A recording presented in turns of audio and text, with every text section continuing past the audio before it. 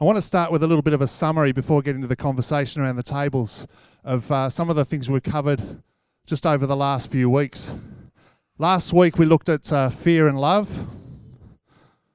So we had fear and love last week. So fear, actually, some of the emotions we just covered on it really briefly was selfishness, anxiety, greed, worry, insecurity, and there's a whole lot of emotions we can have that are fear-based. But if you look at the arrow, I'll put it this side. Fear is about me. When I'm walking in fear, I'm thinking for myself. I'm worried about my own safety. I'm worried about my own provision. It's about me and me protecting me. But when I think of love, some of the feelings and emotions we had with that was caring, compassion, blessing, consideration, and kindness. And we looked particularly at caring last week, caring for other people. But when I live a life of love, I'm secure in who I am in Christ, and I can start living with an attitude of giving to other people. So fear is about me getting, love is about me giving. Does that make sense? The correct answer is yes. Fear is about me, myself, protecting me. It's all about me looking after me, and we see that so much in society nowadays. We see that so much in how we live our lives. It's all about me, my vision for my dream. The National Australia Bank had a slogan a number of years ago for the most important person in the world, you. And while it's good for them to say, you're important to us, if I live with the attitude of I am the most important person in the world, then I start doing everything for me. I start serving me. I start serving my dreams and my desires. But when I want to live as a true disciple of Christ, I'm living my life to say, it's about you. Because everything about me that I'm worried about, provision, fulfilling my dreams, all these things, if I know that God is my provider, then it's a lot easier for me to care for you because my needs are already met. And the other verse we looked at was Acts 1:8. And we looked at that over a few weeks. Who can remember what it says? But you will receive power when the Holy Spirit comes upon you, and you will be my witnesses. I can't remember the last part. I've memorized it in a different translation, but telling others about me everywhere. When the Holy Spirit comes upon me, or the first part, the literal language is, you will take on power when the Holy Spirit is superimposed over you. And you will be my witnesses. Who remembers what witnesses means? Anyone? Martyrs. A witness is somebody who says, it's not about me, it's about you. And in this sense, we're supposed to be living our life for the kingdom of God, to advance the kingdom of God. I need to die to myself. I need to die to my dreams because it's about me being God's servant to the world. It's about me making disciples. It's so easy for me to say, well, I'm not going to make disciples. I'm not going to lead a study. I'm not going to connect with a group. I'm not going to do anything because I'm just too busy. I've got too many things on my plate. But it's about me dying to self and say, I want to see you become the disciple God wants you to be. And I love the last part of that. You'll be my witnesses in Jerusalem, Judea, and Samaria. Samaria was a place, was a group of people that the Israelites didn't like, the Jews didn't connect with, and they were almost considered dogs. But Jesus is saying, you'll take the gospel in your home city, beyond that, but you'll also be reaching people you don't necessarily like. Why? Because it's not about me and what I like, it's about advancing His kingdom. We need to be kingdom advancers. Amen? So the purpose for me being empowered is so that I can be His witness. And if I want to be His witness, then I have to die to my own dreams. I've had times that I've shared before where we're standing in the street talking with someone and God says, I want you to pray for this person. And I second guess myself, I second guess him, the nerves kick in, all those things. And I go, well, maybe it's not. Well, maybe it is. And what could go wrong if you pray with somebody? They might yell at you. They might say, I don't want that. It's their choice. They don't have to receive prayer. I can offer it. And I've seen several times where I've offered prayer and they've said, yes, please. And in desperation, they want you to pray. And sometimes things have happened. I've had other times that I've prayed and nothing's happened. But I need to be obedient to what God says because it's advancing His kingdom, not me doing what I want.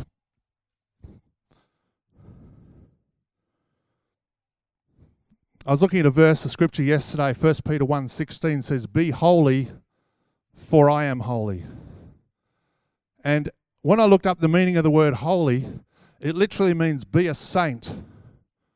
And it's almost mocked at nowadays. Oh, you're just a saint. You're doing this. It's like there's almost a demand that we connect with the things of the world and the people of the world and the morals of the world. But if God puts things in place and says you should be living higher than the world, you should be living higher than the morals of the world.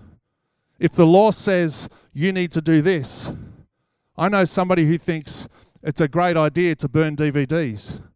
Now that you can get things online, that sort of eliminates a lot of that, but it was almost, it's okay to burn DVDs. That's a stupid law. But it's the law. And we are called to live higher. We're called to live in abundance, to honor God. So if the law says something and you think it's a stupid law, we still need to be living higher. We need to be holy. We need to be saints because of Him. Be holy, for I am holy. And fear argues, what if the thing God wants me to do is not as rewarding as the thing that I want to do? Love says, I know God cares about me, but let me tell you how much you matter to God. And believe me, I have experienced the fear factor many, many times. I am far from perfect. I have my struggles. I have times where I find I'm disobedient to God because I'm wrestling with what I'm feeling. But if I truly want to honor God, I have to press in and pay the price because it's more about Him than about me. So like I said, fear argues, what if the thing God wants me to do is not as rewarding as what I want to do? Has anybody else ever struggled with that? Reality is we should all have our hands up, because when God asks us to do things, or the law says you shouldn't be doing this but we want to, what we're saying is it's about me. And we need to go further than that. And there's a verse in I'm jumping ahead, I can't remember where it is, but whatever you sow, you reap. And if I really want God to do something in my life, if I want God to empower me, then I need to be prepared to die to myself and say, God, I will do what you want me to do. I will pick up my cross and follow you. Because I want God to be alive in my life. I want God to be reflected in what I do. When people look at me, I want them to see Christ in me. When they turn around and say, I want to know who Jesus is, can people look at you and say, just look at this guy or this girl, and that'll give you a pretty good idea.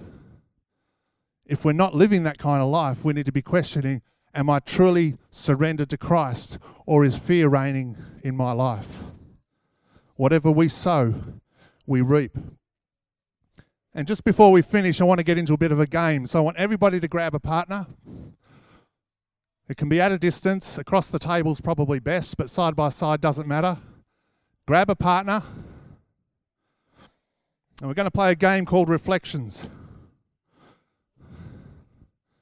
So I want you to face your partner as if you were looking at a mirror. One person will do the action. The other person will do the imitating. So determine within yourselves who will do what. I want everybody to be involved in this because there's a lesson behind it. So who is going to be the actor? Put your hands up. We've still only got 3 people. Hands up if you're doing the acting. Who's doing the imitating? All right, as the imitator, and we're going to get you to swap roles in a minute, but as the imitator, your job is to be the best mirror you can be. So I want you to face each other. Start with a few actions, brushing your teeth, combing your hair, pulling a few faces. and see how accurately they can copy you.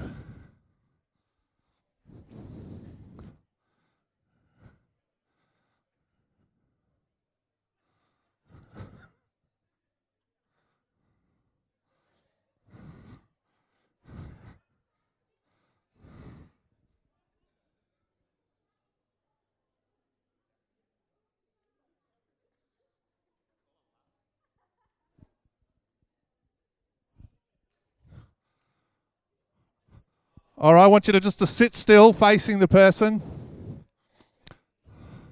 No, I want you to smile at them. I can see a lot of people not being obedient. Sit still and face the person opposite you. And I just want you to smile at them. Okay, now frown. Not giggle, frown.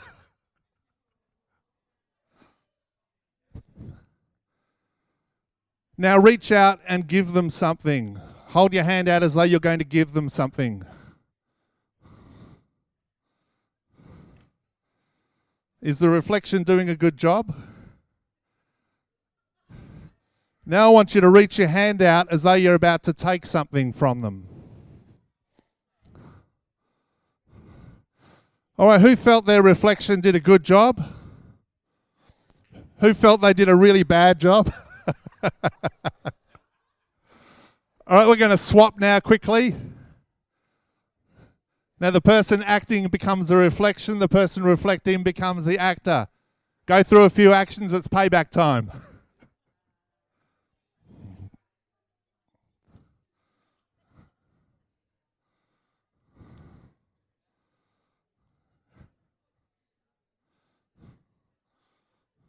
Who feels silly?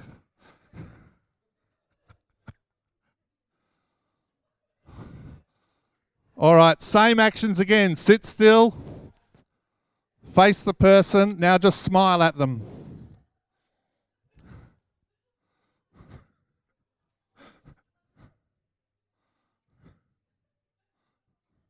I think these two will mimic each other really well.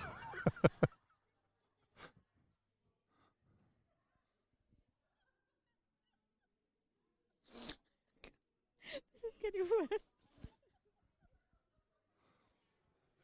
All right, now try frowning.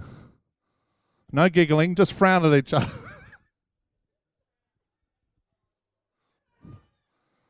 Hold your hand out as though you're going to give them something. Now take up the position as if you're going to take something from that person.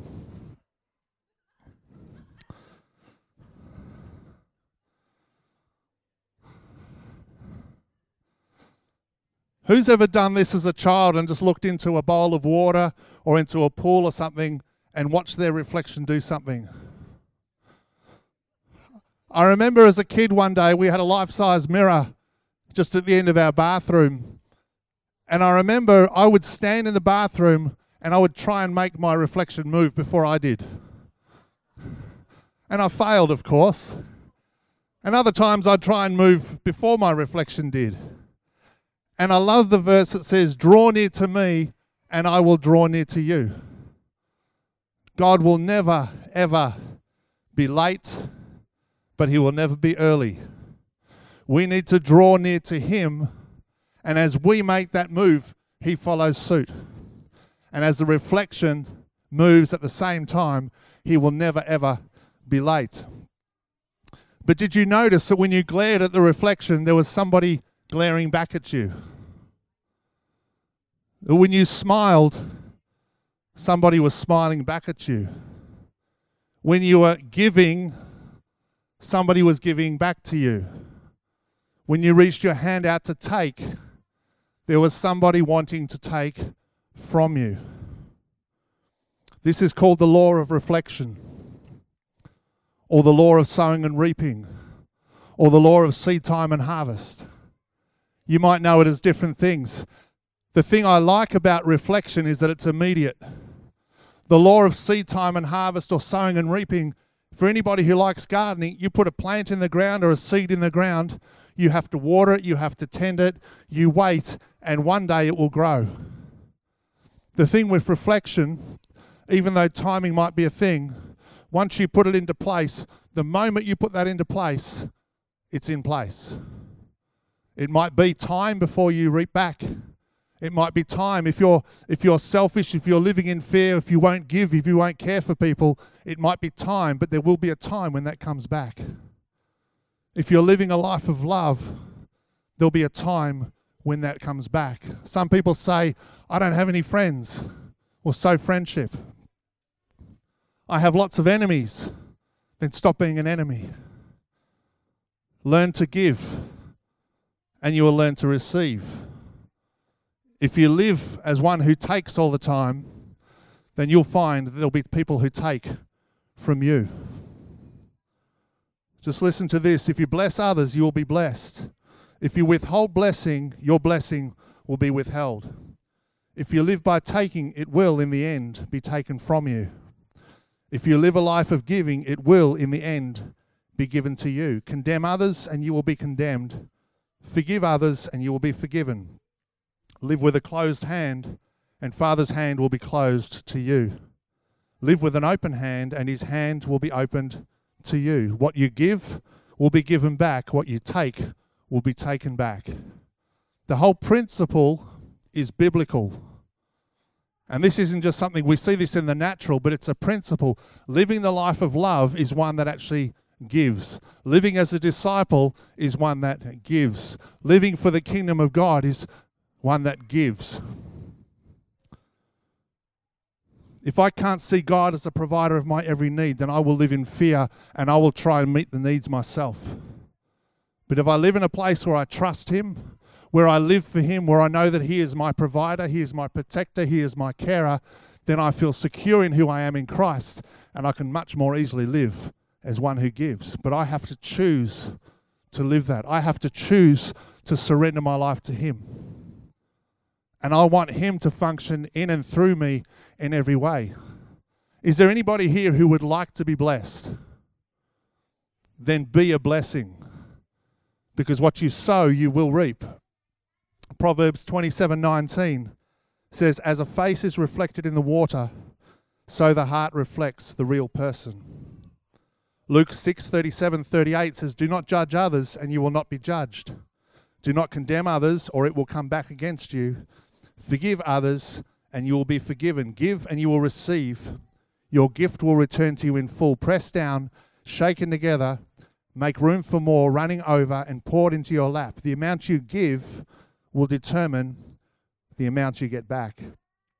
And Galatians 6:7-10, don't be misled. You cannot mock the justice of God. You will always harvest what you plant. And as I read that, I thought that was interesting. You can mock God by thinking you can actually sow in fear and reap in love. You can't mock God. What you sow, you will reap. Those who live only to satisfy their own sinful nature will harvest decay and death from that sinful nature. But those who live to please the Spirit will harvest everlasting life from the Spirit. So let's not get tired of doing what is good. At just the right time, we will reap a harvest of blessing if we don't give up.